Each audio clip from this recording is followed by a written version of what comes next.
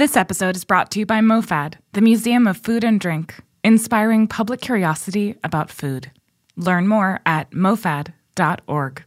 You're listening to Heritage Radio Network. We're a member-supported podcast network broadcasting over 35 weekly shows live from Bushwick, Brooklyn. This year, we're celebrating 10 years of food radio. For the past decade, we've been taking you behind the scenes of farms, restaurants, breweries, schools, cafeterias, and more. It's been 10 years and we're just getting started. Find us at heritageradionetwork.org.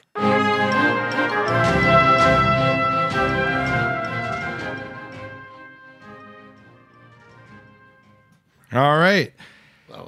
Welcome to the Main Course OG. We're broadcasting live from Roberta's. I'm your host, Patrick Martins. Hello, Patrick. That is Mike Edison, the co-host. Hello, Mike. Our guest. Where's Emily today? Emily is in Cartagena. Cartagena? For a wedding. What? A wedding? Yeah. In Cartagena? She got invited to a wedding that only cost $6,000. By a Colombian drug lord?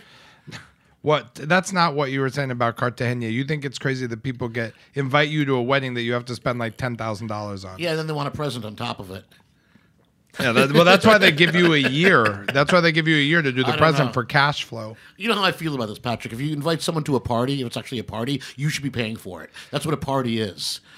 Well, so do you disagree with people forcing you to rent a tuxedo for a wedding? Yeah, yes, for many reasons, including squashing their First Amendment rights to wear whatever they want. I know, or to presume that people are going to dress terribly. I don't know. Maybe your friends aren't that menschy and they don't own suits and ties.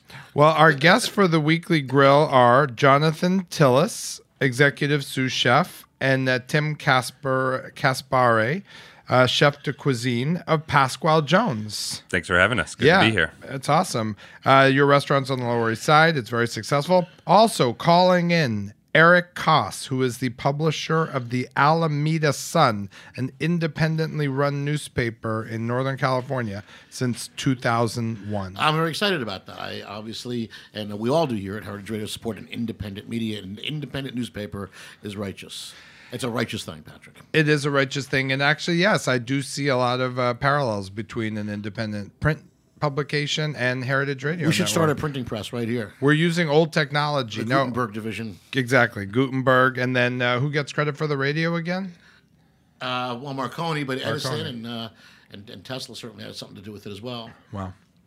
All right. So a recent Scott Muni. By the way, in our Cousin weekly Brucey. based, we cover important topics of the day and give very useful dinner kind of conversation insight into it. We know nothing about any of these subjects. So a recent study shows that 37% of Americans don't get enough protein. And so they declared National Protein Day on February 27th. Is lack of protein an issue in your minds for America? I want to know who this they is, first of all. Who's the they that declared National Protein Day? Because it's not the 37% of Americans that don't get enough protein, which is what your question seems to suggest. Obviously, this is some part of the food industry, that's promoting something, God knows what. I'm really sick of something National Day. I mean, let's have National Mike Edison Day. Then again, every day is National Mike Edison Day. Yes, in your mind. In my mind. I don't get it. I mean, I love protein. I just, I like to eat a steak. I like to eat fish. I get protein from vegetables. I was under the impression that Americans ate too much meat to begin with. Exactly. And now we're declaring a day to eat more meat. It's like, don't we eat enough meat and cheese in this country, seeds and nuts and sushi? Yeah. I was saying someone declaring National Protein Day and declaring that's an issue is like Boar's Head promoting Boar's Head in the Boar's Head cafeteria. I mean, we need a national, farmers market day more than we need. Yes. Oh, very nice. Well, I mean, I think people need to, be aware of nutrition. I'm not a nutritionist, so I have no idea, what this means. Or, I glanced at something on the internet just to find out where people are getting their protein. I live with a vegetarian who pushes quinoa. I know it's tough. Pushes quinoa on me. She's dairy friendly though, so we do cheese. Seeds, nuts, quinoa, broccoli's got protein in it. Certain beans do. Certain legumes, lentils have protein. Me, I eat a fucking steak. So that's a vegan thing, you think? You think that was a vegetarian who started National Protein dairy Day? I don't know. I mean, but there's vegetable protein. To me, it's not satisfying. Otherwise, I would probably go there. Right. I mean, unless I get that pork, that tomahawk pork chop. Right. I'm just not a happy camper. But I don't know, National Protein Day. Well, just wait till we get to National Meatball Day, which is coming up. That's a better day. Well, Mike really thinks there's too many days, like in Seinfeld, where there were too many holiday songs, at the office kind of thing. Yeah. So I guess the question is, so what did you wear for the National Protein Day tuxedo. parade? Emily made me wear a tuxedo. She's a big day for you. Yeah, it was a big day. So this is a National Destination Wedding Day. This is a serious. We're going to get real serious. By the way, if we're The View, I always like to say I'm Joy Behar. I think I'm Joy Behar on The View. You're more Whoopi Goldberg, color commentating. I'll take that. Color commentator Whoopi? Really? Really? You want to go there? Color commentating is a sports Did you say colored term. commentator? Did you say that? Sorry. The colored commentator? Is the formal restaurant a dying breed? Or is it getting stronger? What I mean by formal restaurants are reservations, waiters, sommeliers, appetizers, main desserts, after dinner drinks. I think these things sort of, two things. I think they come in waves, and so trends change and people's appetite for, that type of dining changes over the years. But I also think they need each other. So if you have casual restaurants, you need fine dining because you still want places to celebrate special occasions. And if you only have casual restaurants, there will be sort of a longing for a more, I guess the word is, more elevated service. I love elevated service. And I think there's a place where, fine dining, but I think the world has changed in such, and I guess maybe Bobo we were talking about before because of what's in the news lately, but at Bobo it's something to do with it. I can go in there and hear the Led Zeppelin and feel like I don't need to wear my rented tuxedo, that I didn't return from the destination wedding, to have dinner. I can go in there and I do want to have a cocktail and I do want to have an appetizer and I do want to try different things and I want to order a good bottle of wine and I want someone to advise me on my wine purchase. Right. I want to drop some coin, but it's not stuffy. It's relaxed. It's cool. And I love that experience. So, well, by the way, I'm not. So what I'm talking about, I'm like, it's casual. Plus, it's not stuffy. It's not like what would have been fine dining for my parents, which was never any fun. By the way, no, the ritual is still the same. Even casual dining, as a waiter, it's a sommelier, it's a 2-hour meal. I was thinking more like that. It's not so much an issue in and of itself, but like in New York. So we're going to talk later about Hudson Yards. Where you have 80 new restaurants opening with 12,000 seats and stuff. And then boo, hiss. One of our co-mentors is Mark Ladner. Absolutely. So he starts Pasta Flyer, and Nick Anderer starts Martina, both of which are closed. That's yet what they were trying to do was almost self-serve restaurant. They were trying to take away. I almost thought Martina was a threat to Danny Meyer's, traditional thing where you want people to sit and the tip included. That's where you just get your pizza. You're in and out in 6 minutes. But I think there's room for both. Yeah, and fine dining will never disappear because there will be an appetite, at least in New York, for opulence. Yeah, and I think there is going to be. There's some tradition in it that will, never go away. There's event dining. I think that's very important.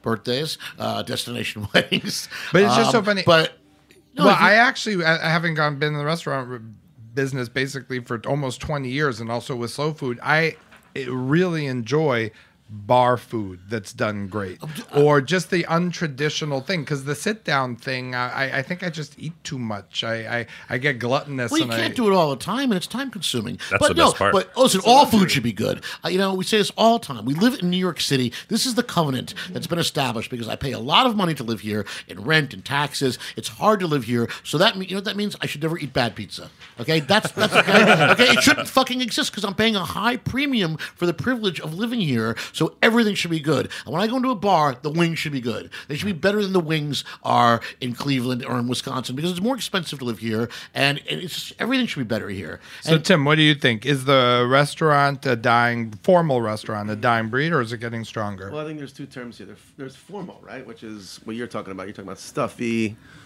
uncomfortable places. As a kid, you wear a scratchy sweater to go there. Mm-hmm. My brother and I actually had a rating system for restaurants we went to. Like, the stuffier it was, the more sugar packets we dumped on the floor. Because it was just wasn't fun, But I think we're talking about formal restaurant. We appreciate luxury, and in the same sense, you're talking about also, what is special? What is the new luxury? New luxury is going to Copenhagen and going to dinner at a place like Noma, or like taking a plane, then a train, and getting yourself up to Favakin, where that's not formal, but that's a new luxury. That's special.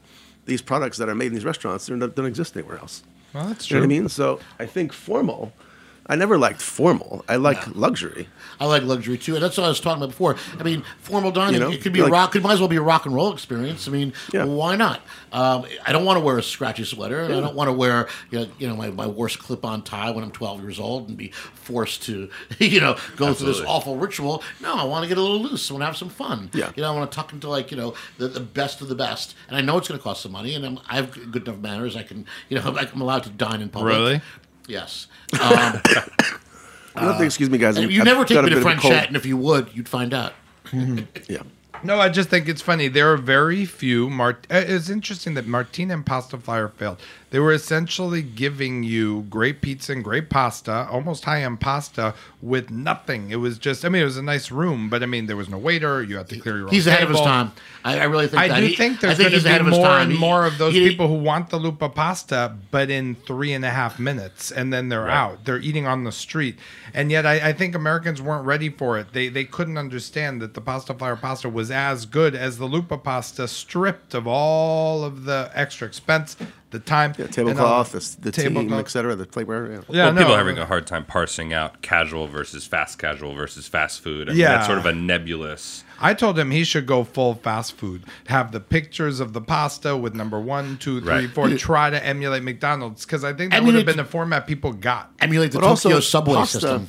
people don't eat pasta like that. It's true. It's not in the family of foods that you can just go smash around the corner and smash a bowl of He rigatoni. made it that way, but you're know, right. but I It think wasn't people don't thought think of of it that like way. that. Yeah, no, there's no reference point Like, for it. why is it that you go all these, like every bar you go to, there's like, oh, there's a chicken wing, there's like some sort of Well, you salty can't eat it with thing. your It's hands. It's just like, Well, this is a great segue to a thing. Let's jump and then we'll come back to the other one. Happy Meatball Day.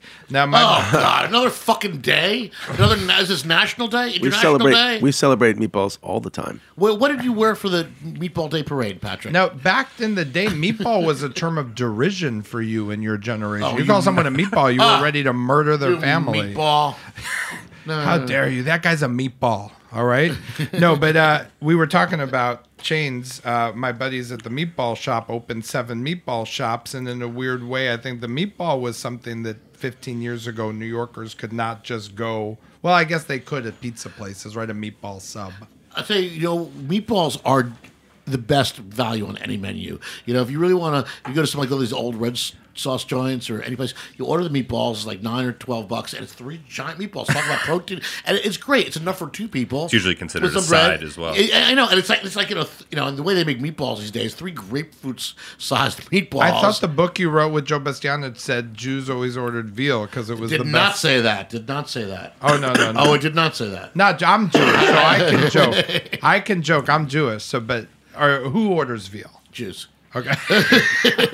But the book didn't say that. Italians. I see. Hey guys, did you know today is also National Cereal Day? Oh, please. Oh, is that Eric Koss, the publisher of the this is Eric Alameda Koss. Sun since 2001? How about National Serial Killer Day? Could we have more? I am. I just had to jump in because it's not only is it National Cereal Day, but it's National Be Heard Day. You see? This is like Little House on the Prairie I days. didn't even this know you is heard a it, radio bees. station with a print newspaper guy on. This is as old technology as this station has ever gotten. Well, welcome, Eric.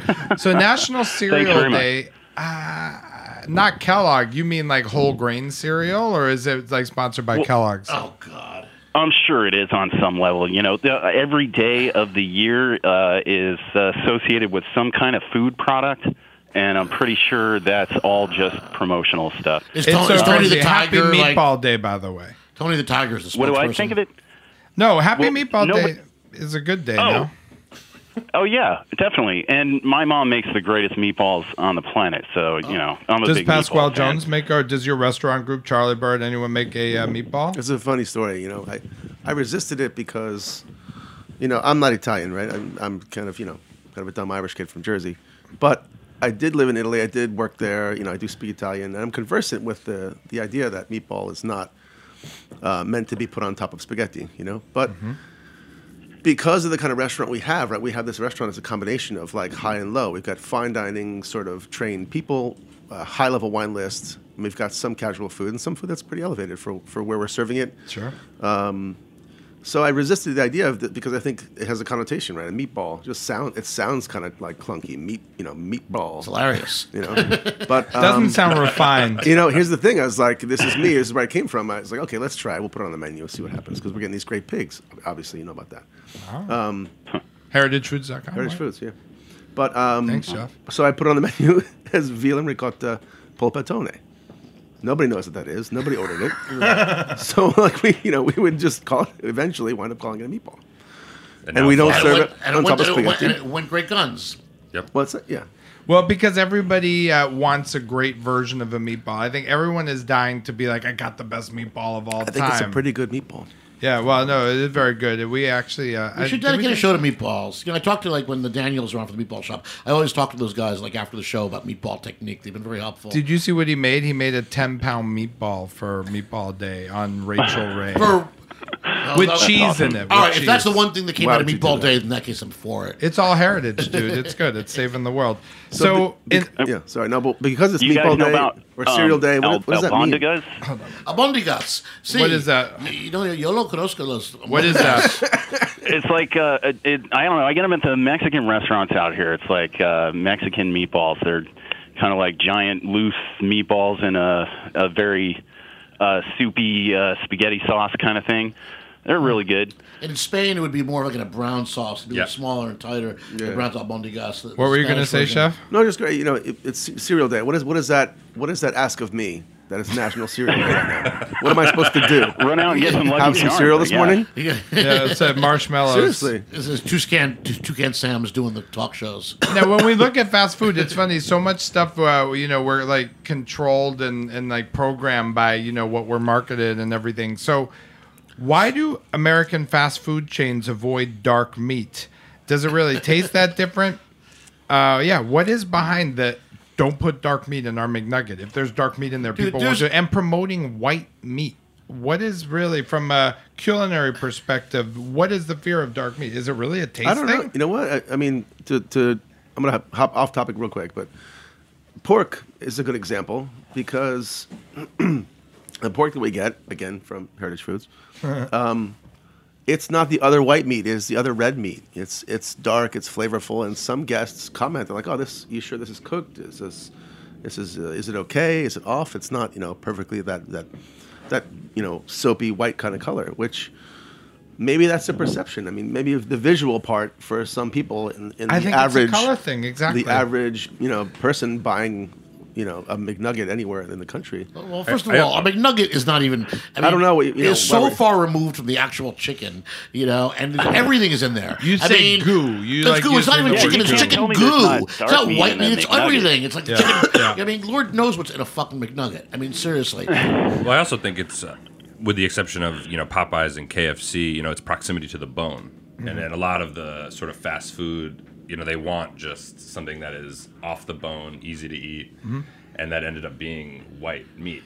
Well, Mike, tell your story about the biology. I didn't even think of that when I wrote the question. I know. I can't believe I didn't think of it. I learned this from you, Patrick. So say it. Because this is what, Heritage Foods, what your business is. You always say about heritage breeds and the genetics is that, I mean, even if chickens are raised well, their genetics have been so selected for chickens that are unhealthy, meaning they grow to be obese, their breasts grow so fast that their cardiovascular systems can't support this rapid growth. So that's you have these chickens that grow in a matter of weeks, giant breasts, which are white meat, to produce things like chicken tenders and chicken breasts. This is bona fide truth. They do a thyroid. They mess with the thyroid to create big breasts, or it grows too fast, and they do breed a diminutive gene into the legs. So it is naturally already producing less dark meat than any chicken in history. So that they have that type of control over the breeding. It's strange because chickens. I mean, if you get like a real chicken that had a real life.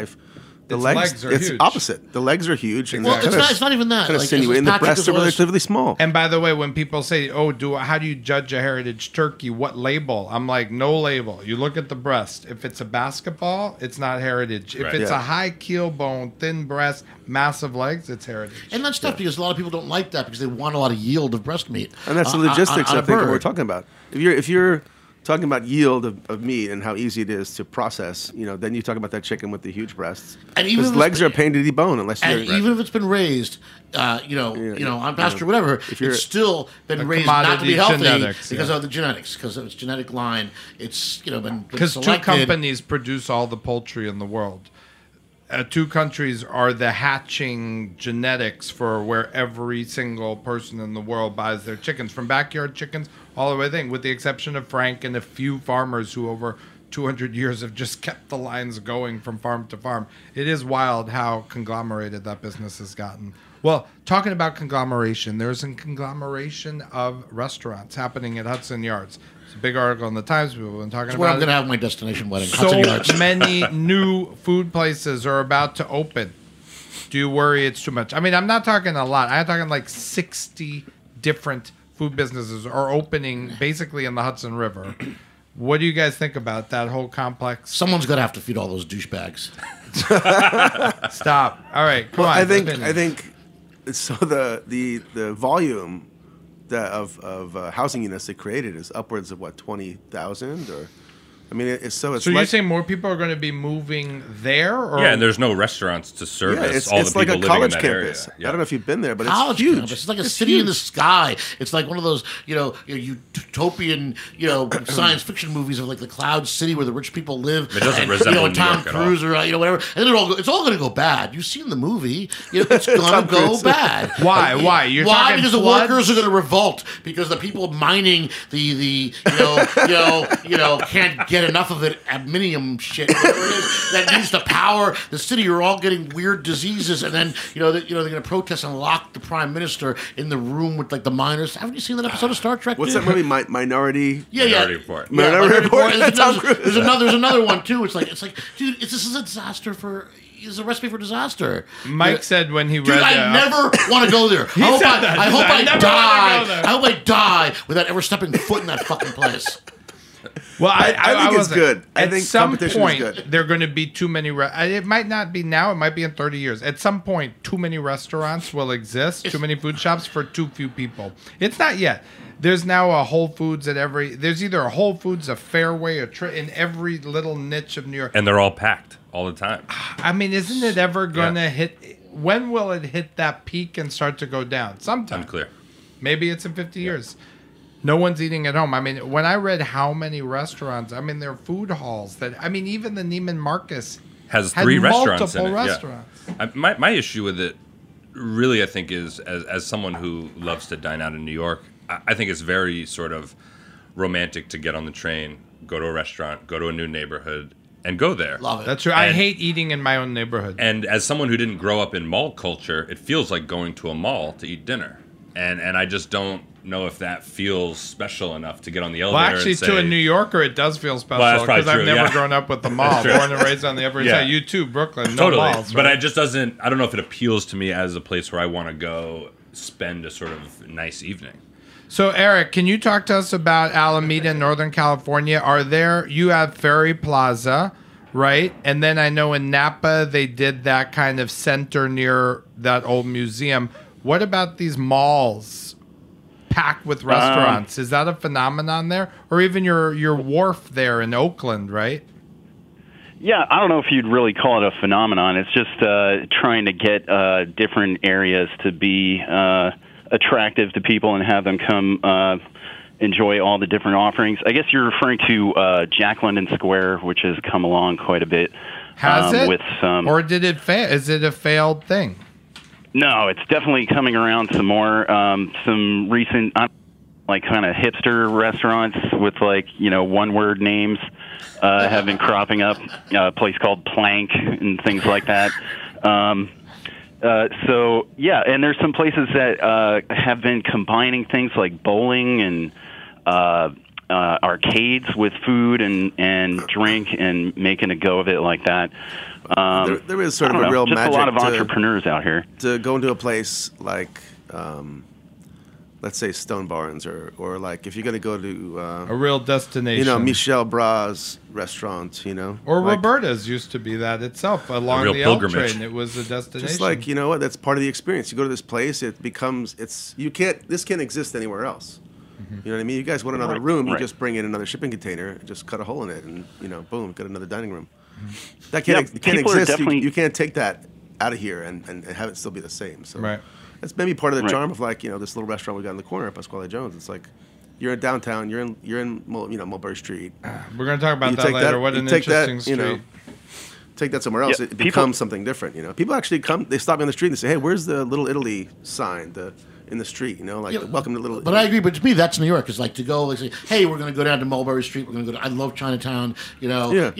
I mean, the East Village is not what the East Village used to be, but sometimes it's nice to be there and get a good dose. I live in Brooklyn now. I love my neighborhood, and I love. By the way, I wish there were better local restaurants because some of them disappeared. Because sometimes I just want to walk. Where, a in couple- Cobble Hill? Yeah, I want to walk a couple blocks and sit down and have whatever a great dinner. Sometimes I don't want to travel. Right. Sometimes I don't mind. I mean, I'm happy to go into I Manhattan pick for dinner. one local restaurant that I go to all the time, but basically, if I'm going to do something special, we have a pizza place basically, but I always want to leave. I always want. If not, I'm not.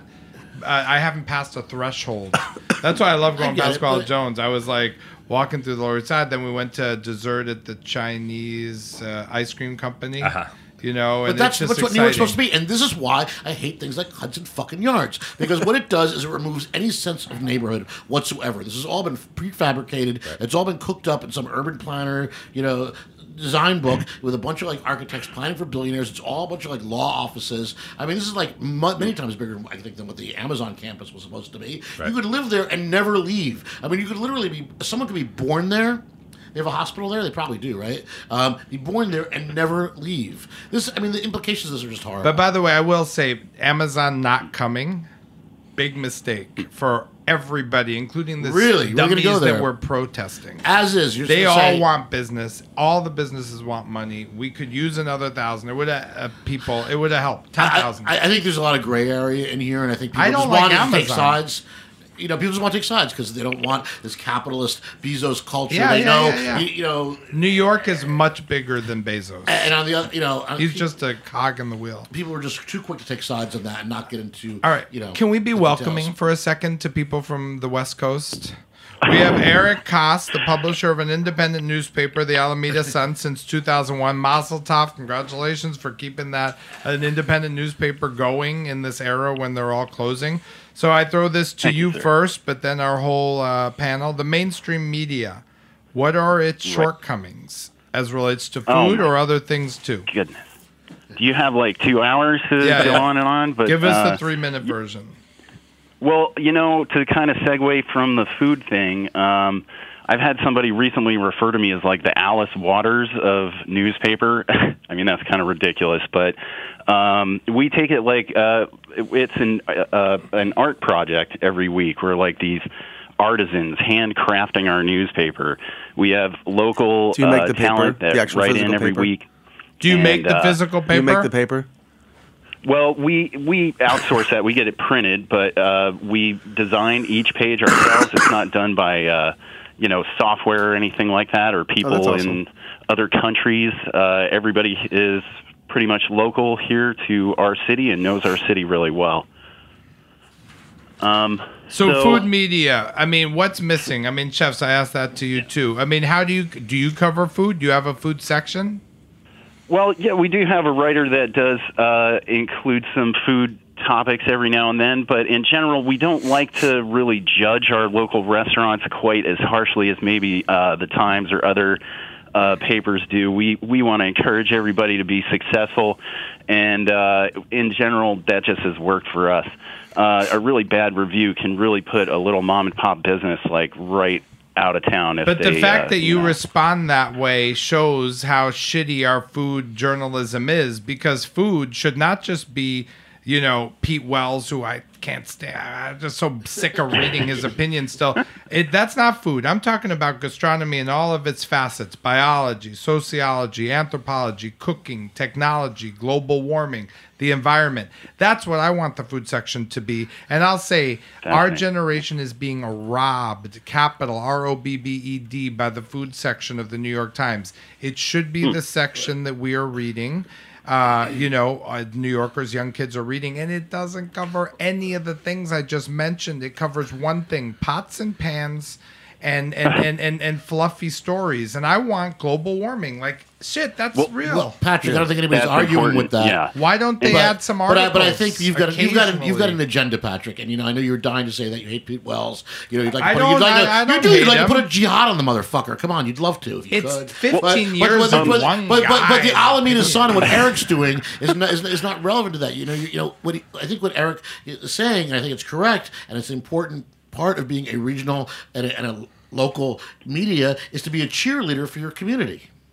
Yeah, well, that's one part of it. But I just want to point out that you said, the food section has been robbed or whatever, but all of journalism has been robbed by the big media companies who consolidated, tons and tons of these little newsrooms into a big conglomerate news media outlet that serves no one but their bottom line. So how do you stay independent? Well, we've had people come by here and try to, buy into the paper, but we immediately could sense that they had some kind of political agenda or some other kind of other idea than just printing the news. And if you're here to make money, guess what? This isn't the place to be doing that. You make money in financial businesses.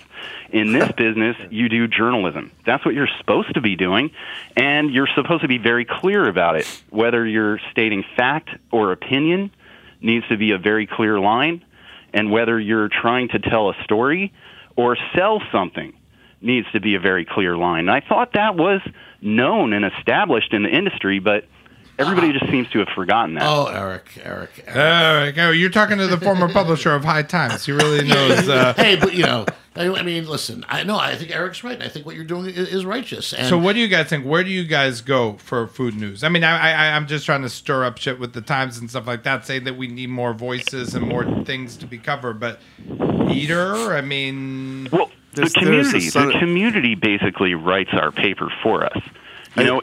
If you want people to be reading the paper, then you should probably put the stuff that they wrote in the paper, because then they'll be looking at it.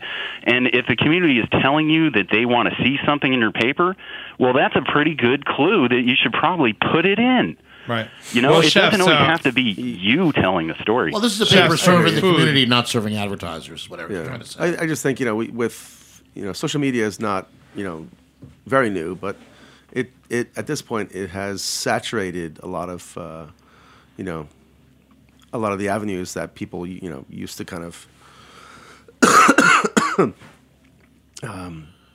sorry, I've been really sick, so I'm just trying to Thanks for coming trying to hang out, All right, man. And thanks for having me, guys, if I didn't say it already. No, I only mean to say that the clickbait is everywhere, and if Eater markets a lot of stories, and there's a ton of information out there, and it's actually hard to kind of find out, the legitimate news stories with all of the spots they do on, with the fake where to get the news best and which ones ramen the or Russians whatever. bought, and But also a lot of the All right. stories they publish are a paragraph long. They're not Yeah, fully. right, They're not full stories. And They're it's a lot of junk. right. There's a lot of stuff that's written very quickly. That's exactly. a lot not of edited. junk. It's by young junk people. news, like junk food, right? It's sort of like Right. fast food of news up there on social media and the 24-hour news cycle. I mean, you can eat that news, but it's not going to sit well. It's If interesting you consider the source and choose a more considered news outlet, you might actually get a better meal out of it. Agreed. It's funny, It's but unhealthy. we opened the restaurant, we put this pizza on the menu. It's like, clams and cream and lemon, etc.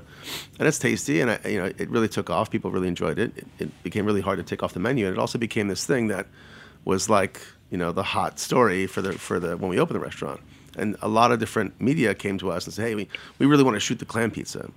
Like, well, it's out there already. Like, how many other people have already came here to do this story on this clam pizza? It's like, it's already out there. You don't need to do another story about it. We've already photographed it. Right. We're done with it. Right. Also, let's move on. Also, we have a lot of people working. It's not news. These websites. No. These websites don't pay a lot of money. You have young people trying to make their bones for a few dollars for a story. I mean, these websites pay for a blog, $15, $25. Right. It's not like you get paid only tens of thousands of dollars even just for a few words. Well, listen, I believe in the democracy of the internet. I believe that the barrier to entry needs to be removed, so it's not just Pete Wells and Yeah, everyone can on be the a other critic. hand, Everyone can be a critic. yes. On the other hand, you also talked that Yelp is a failed system because the man on the street may not be qualified to judge your man restaurant. on the street interviews. Jonathan, tell me about the weather. How many Yelpers post positive reviews? Yelp is the avenue for people to vent instead of actually talking to their... We're better to go to how the Mets are going to do this year than Jonathan. What do you think? Yeah, hot takes from Brooklyn, I cannot stand man on the street interviews. I'm like, dude, I like you, but Yeah, why are you talking about Donald Trump? But you know what? There's so many people who are qualified. I mean, some great sports fans, who really do have good opinions. People who know a lot about food but aren't food media professionals who have great opinions. Friends who would say, Patrick, you gotta try. You gotta go to Jeet's restaurant because it's fantastic. And they just say, wow. Jeet's like, I have a restaurant. Bobo said Jeet's place is the best. It's got to be the best. I didn't read it in the paper. I heard it from someone I trusted. Was an audience of one. I'll tell you audience exactly. Of one, you. Do you know the strategy for the conglomeration of the news media? They're like, we've conglomerated everything. None of our news is real anymore. We'll do more man on the street interviews to counter the perception. We will get people on the street who have no business talking about a certain subject other than that we saw them come out of their car when we had the mic out and asked them their opinion.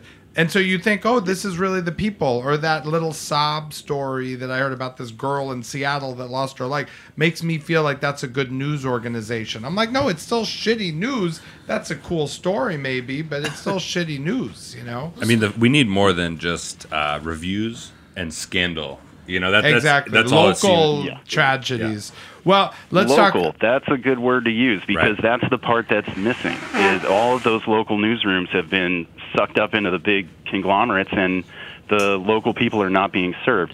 And I think that's why my paper is still here, because we fiercely stay local. We only cover Alameda. We never cover San Francisco, Oakland. Cool. What's that? Never heard of it. Alameda. That's so local.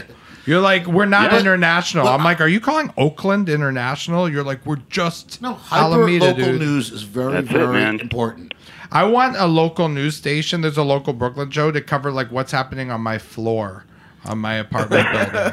There's the elevator's on 12. I'm like, that's a good news station. By the way, I will say the fast news cycle keeps the younger generation from having core beliefs and things that they stand for. I'm always like, civil rights? How could you forget that was just a few decades ago? It's because of the fast news cycle, or the Holocaust people forget. Even, by the way, do you remember? No, I'm not. Here. I'm not. You're bringing up like paparazzi. I think we should unpack that. Paparazzi used to be hated. Paparazzi used to be hated, and now they're loved because people forget. All right, we're going to take a break, and then we're going to come back and do the interview. How long is this break going to be? I'm suggesting 4 years undergrad and then 3 years of graduate school. Hey, there was a through line. We'll see you guys in 7 years. What up?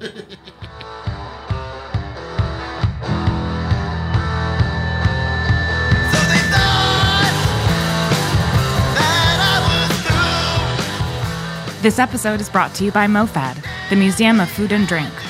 Featuring a variety of interactive displays, MoFad encourages eaters of all ages to be curious about food. The museum currently operates MoFad Lab, a 5,000 square foot experimental space in Williamsburg, Brooklyn, where Chow, making the Chinese American restaurant, is currently on show until the end of March 2019. This exhibition celebrates the birth and evolution of Chinese American restaurants, tracing their nearly 170-year history, and sparking conversations about food culture, immigration, and what it means to be American. It highlights the evolution timeline of Chinese American restaurant menus, dating back to 1910, and also highlights a tasting section where participants get to enjoy tastings created by the country's most talented chefs who specialize in Chinese American cuisine. Make sure you check out Chow while you still can. The exhibition closes at the end of March 2019. Check out MoFad's tastings and extensive event calendar at mofad.org/events. Are you enjoying this podcast? Heritage Radio Network has plenty more. My name is Dave Arnold, and I'm the host of Cooking Issues here on Heritage Radio Network. Every week, I answer listeners' questions on the latest innovative techniques, equipment, and ingredients in the food world. Have a question about hot rodding your oven to make great pizza? Give us a call. Hydrocolloids, sous vide, liquid nitrogen? No problem. You can find Cooking Issues wherever you listen to podcasts and on heritageradionetwork.org. All right, we are back. We are in studio. I'm Patrick Martins. Our other host today is Mike Edison. I'm at the bar.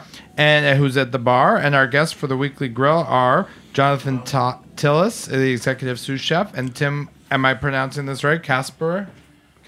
Yeah, that's right. Tim, I'm not seeing Chef any de Amaro cuisine, up here. chef How de about whiskey? cuisine of Pasquale Jones on the Lower East Side. Also calling in is Eric Koss, publisher of the Alameda Sun. So Jonathan and Tim, first question goes to you. Tell us what makes your restaurant group, Delicious Hospitality, unique. It includes Charlie Bird, Legacy Records, and Pasquale Jones. Like, really, what makes it unique? Because there's a lot of restaurants out there. What do you guys do? Just to start off, it's not my restaurant group. I work for a great bunch of guys: Ryan Hardy, Grant Reynolds, Robert Bohr.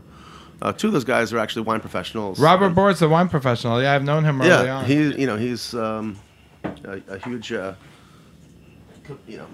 big part of that company. And Ryan Hardy, basically the chef owner, is the culinary side of it. So they have essentially now 3 partners, 3 restaurants. I had a couple really great conversations when I talked to these guys about coming on to the projects, and mostly about the idea of, you go to a restaurant, what do you like about the restaurant? Can be kind of this hands-off approach. I mean, if you've been in at restaurants for a long time, you go to restaurants a lot. You're a chef or whatever. You go to a restaurant. Some of the things that really stick with you are, what? If I'm done with my meal, why can't I just pay and leave? Like this idea that hospitality is actually like this thing that can be dynamic. It doesn't have to be this person that comes to your table asks you if you want dessert. You say yes, they leave. Or they leave, they drop a menu and then they leave, and then you have to wait for them to come back to order dessert. Then you get the service attention. You order a dessert. It takes another 15 minutes to get it.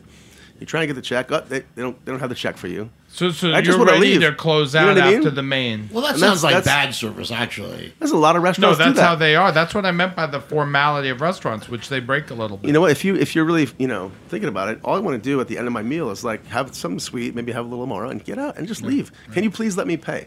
Right. You know what I mean? And I think it's not unusual to go to a restaurant and say, hey, you know what?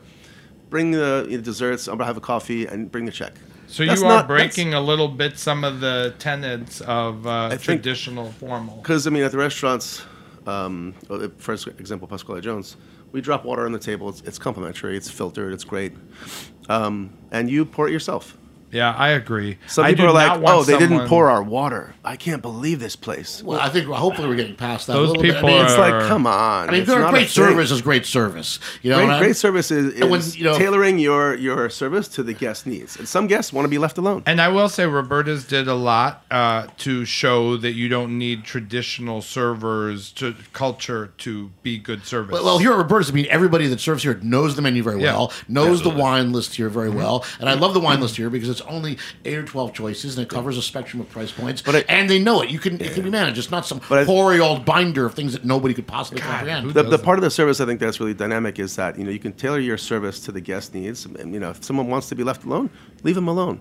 It's not about the sommelier show. It's not the sommelier's turn to talk about his perspective. It reminds me your of job me- as a somm. You go to the table. You can talk about the wine, but you know what? Like nobody cares sometimes. Sometimes you want it. Sometimes no one cares. That's right. But it reminds me of this New Yorker cartoon, which is this couple sitting at home in their living room, and husband's answering the phone, and the caption is, "It's the waiter from the restaurant. He wants to know if everything is still okay."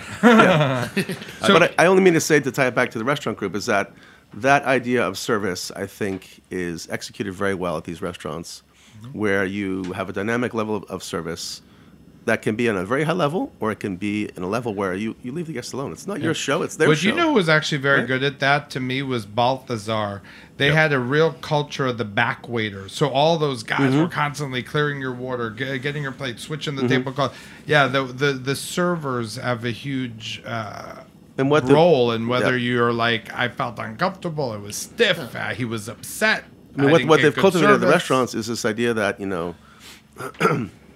you have professionals that there's no service manual for that. Yes. You have to have really attentive people who can be dynamic and change their style of service. It's also, like with writing, if you really know an idea, you can write it in very few words. And a good waiter is just there at those core moments. They don't have to go through the full script of everything ever written. Well, to tag on to what Tim was saying is that, obviously the food and the wine is very dynamic. You can kind of come in for whatever you want, but I think what the restaurants really put at a high premium is fun. I mean, you notice that from the sort of loud music, whether you're at Charlie Bird, Legacy, or Pasquale Jones, like you're going to hear awesome music. There's going to be great wine if that's what you're there for. There's going to be good food, great drink, and that's sort of like they want the restaurants to be fun. Sure. And it's really. Why wouldn't it be fun? Well, you'd be surprised. You'd be surprised. That you go sounds out like sometimes, and it doesn't seem like they thought about It's all whether or not about this the was going to food. be a It's fun about experience. the food, yeah. But that sounds like a different generation. Like my parents were very stiff, very square. Where a restaurant was not fun. Yeah. It was, I don't know. I mean, it was like, I don't always think people have that in their mind when they open a restaurant. Well, my parents are the kind of people that would take joy out of a thing that should be joyous, no matter what it was. Right. But to go to a restaurant and to be so stiff that you couldn't enjoy the meal and get loose is Yeah. ridiculous. And there's no reason why it can't be formal and fun. It can't be Right. elegant and fun. It can't be Exactly. elevated and fun. And Legacy's a great example of that. Legacy Records. Yeah, I mean, it's by far our sort of most ambitious project in a Tell us beautiful. about that. Well, it's in an absolutely gorgeous space, and it feels amazing to be in there. Where is it? It's on 38th and 10th, so it's close to Hudson. Oh, I know. Right on the edge of Armageddon. That's where That's where he found most of his dates growing up. Was right in that same In neighborhood. the horse Well, stables. when it was still stables and railroad yards. Strip club across the street. Tell us about your ovens. You have these big ovens at Pasquale Jones. I'm always fascinated by what did you pick? How hot does it get? So what makes your It's so ovens funny. unique? People always sit across the bar, and then I wish, you have this conversation about it. They say, hey, how hot does that oven get? And you tell them, and then they just raise their eyebrows and go, oh. They have no idea what it means. You know what I mean? Like, 900 Fahrenheit. Oh, that's pretty hot. Right. Like they have a reference point. Like, oh, for, okay, yeah. They're like, okay. Anyway, they're forget made. that in They're a made second. by a mason. His name is Stefano Ferrara. He's just outside of Napoli. The ovens, the flooring is actually made of this volcanic stone. I think they're kind of like the race car of pizza ovens because they're sort of delicate in a way.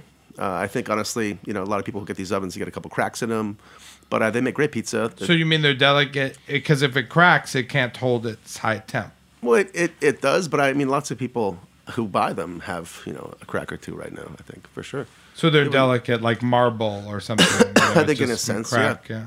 I mean, that's just incidental. But anyway, we bought the ovens, which, by the way, don't buy an oven in Napoli from an Italian guy in July because there's an Italian holiday called Ferragosto, which the further south you go in Italy, the less people work. So we got the ovens, they stopped working on them in August. I love Napoli, but you said, you shouldn't buy an oven from a guy in Napoli. Yeah. I thought you were going to stop there, but it's very specific. Yeah, I mean, Napoli is so famous for crime.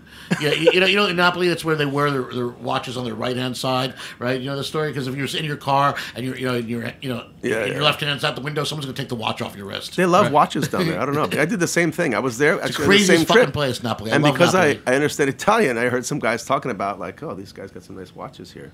So when Chef, And when I you took my said watch that off, put it in my pocket. the further south you get, the less they work. I once asked my friend, where does that line start? Where they start, and he said the first town south of you. So Anyway, they're great ovens, Yeah. and it took us a while to get them. the Roberta's oven was claimed to have been lost at sea. The guys were ruined. Right, these guys put them on Lost slow at boats, sea. right? Yep, It's slow like- boats. So who are your mentors? Give me one mentor each. Mike, Is Eric this still on question is not for you. Yeah, Eric goes next. Okay, he's good. I going to wanna hear get the from Eric, mentor too. question, then we're going to get to Eric's two questions.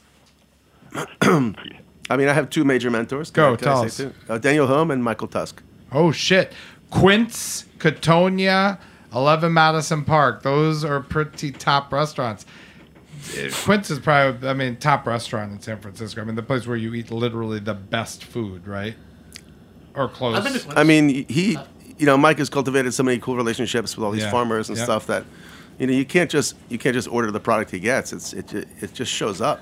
Mm-hmm. He's got these, kind of handshake agreements with some, these people that, 80 pounds of quinces just show up one day, and you're like, okay, I guess we ordered quinces today. And it's Have like you that been to with Verjus? everything. No, I haven't been out there since they opened that, but I've kind And of followed Daniel the Hum, opening. so you work for both these guys. Yeah, I spent a lot of time with both of those guys. Well, Daniel Hum seems to be doing pretty well for himself. How about you? I guess I'm going to say Mark Ladner and Mike Anthony. Shit, good. Two good guys. Yeah. I mean, as a young cook, I mean, the real remarkable part is just even as a line cook for both of them, you know, they were both available to me, and they were not, you know, these figures that I never got to talk to. I mean, they were there to both teach and really push their vision forward, but also make themselves, you know, accessible to me. And that was pretty special as like a young cook in the industry. Well, as you know, Mark Ladner took that first trip out there with us and commissioned the Red Wattle pigs to get grown. That's how Heritage started. So, Eric, who's your mentor, publisher, newspaper man? Well, I guess I have to say good old Hunter S. Thompson, doctor of journalism. It kind of taught me that there's always something disgusting going on, and the system is always kind of working against you. So just be alert and do the best you can to tell the everyday people how to protect themselves. But the sort of everyday people that made a huge difference in my life would have to be Dennis Evanosky, Julia Park Tracy, Eric Tarowski, Jim Spratley. They've all been my partners over the years, and they've each done a little bit to set the tone of this paper, and they really have all made it possible, so I thank them. What's your greatest challenge? Just the one thing where we're like, if anyone's thinking about opening a newspaper, the one thing they really have to reckon with. Oh, just getting over that fear that everybody in the world is saying that newspapers are over, and yet, you know, millions of newspapers are printed every single day, and people do make their livings off of it, and some of us enjoy it. How do you raise money? Fact, Sponsorship or subscriptions? Both. You know, subscriptions and advertising primarily. And basically everything else we can do. We do graphic design services, and we also have a whole history department. We have something like 11 local history books that myself and my partner Dennis Evanosky have been involved in, and we sell those. We do history talks. We do history tours of our local towns, and just so you know, one of those, probably the most famous of those books is San Francisco Then and Now. You might have heard of, there's probably a New York Then and Now or a Manhattan Then and Now or something like that, and this is part of that same series. But Dennis and I work for a London publisher who does these books, and he's contracted us to do a number of them at this point, and so those help add to our credibility and all that. It's a hustle. How many viewers do you have, or readers? See, I say viewers, I'm so used to. 24,000 free copies every week. We have about 7,000 unique visitors to our website, which, by the way, everything that appears in the print edition also appears online. For free? So if you purchase, for free. If you purchase a print advertisement, it also appears online. So I'd just like to say that, you know, all of these websites that are promoting their advertising don't have a print edition. I have a print edition to go with my website, so I have something more to offer. I like than the feel of newspaper in my hands. Me too. I get the Times delivered. It's very important, and you know, Eric obviously knows this, but you know, advertisers love print because you know people spend more time with a print ad than they do on a website ad. They're much more likely to respond to a print ad than they are to something they see on the internet. Carlo Petrini used to say all the time, "How can I grow my slow food movement without something sitting on their dining room table?" Print is fantastic, and I'm always, you know, as someone who's been a print journalist my whole life and writes books soon to be a thing of the past. You know, people. There's a gravitas that comes with print. There's a tactile experience that comes with print. It's, you know, it's not just a bunch of ones and zeros. It lasts. It's durable. It's like affordable luxury. There's so much to be said for print. I do think we should revisit on a future show though and have Eric back to talk about what he was getting at about media consolidation, because this is one of the things that we really need to fear in America. What Eric's doing is an independent weekly newspaper. Is look where the Village Voice is. It's out of fucking business. The Village Voice, one of the great papers in the world, was bought by one of those companies. You know, when two companies basically owned every alternate news weekly in the country, you know, from the LA Weekly to the what was the paper in San Francisco called? But you know, Chronicle, yeah. The Guardian. The Guardian, thank you. And you know, the Seattle paper just went out of business. I mean, the Village Voice was one of the great bastions of journalism, and they took away the local reporting. They did great local reporting, and they had their own people. They had their own people reviewing books, and suddenly some cat in Phoenix was reviewing books for 15, or then later 30, and then finally 50-something newspapers. There was no local arts coverage. Eric, do you have good writers? Do you get good content from your journalism crew, or do you get bad stuff and you have to fix it? Oh, well, yeah, we get plenty of that, too. But I think one of the points on that end is that we kind of set a tone early on that we weren't going to be dumbing down our text for our readers. We're not going to shoot for like a 5th grade level or whatever the journalistic trend is. And we were just going to, we have some really erudite people that write for us, including local teachers. And we just kind of let their words stand. We don't try to find a simpler way of saying it. Mike, what were you trying to do at High Times? What were you shooting for? 8th grade, 7th grade? Hey, listen, let me tell you something. Boy, I worked at High Times almost 20 years ago, and I'm still wearing that around my neck like a bastion of honor. Like an albatross-shaped bong. You love it. No, I'm proud of it, of course. But listen, you never write down to the reader. You make the reader come up to you. I mean, I always feel that. When it's like when if you ever taken a martial art, if you ever were a student of karate, you don't drag the belt down to you. You have to ascend to the belt, and your readers should feel smart for reading you. You should not, that's very, very important. Otherwise, there's no benefit to it. That's the dumbest thing I've ever heard. And by the way, Eric, can Patrick come to Alameda and work for you, please? Yeah, he wants to get rid of me. He wants to use as an intern, regicide. Well, as an unpaid intern, sure. But I just want to point out. We have a really small staff, and that's probably part of the reason why we remain profitable. But I am sitting on a profitable print newspaper in the middle of basically Silicon Valley.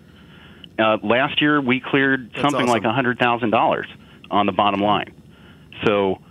Mike is like, I don't know, that number is too high. I don't understand it. No, that's more than Heritage. But that's good for us. That's very good. Congratulations. We're cheering for you. We want you on here. I think you should eventually do one of those shows that send in the podcast so we air your views here on the network as well. Good luck out there. We're pulling for you. If we could buy your copies here, we would. They're free, Patrick. You're listening to Go to alamedasun.com. And it's also online. All right. Well, thanks for listening to the main course. Thanks to our chefs. Thanks to Heritage Radio Network. Thanks to our sponsors. See you guys at Pasquale Jones. Thanks to G. Thank you.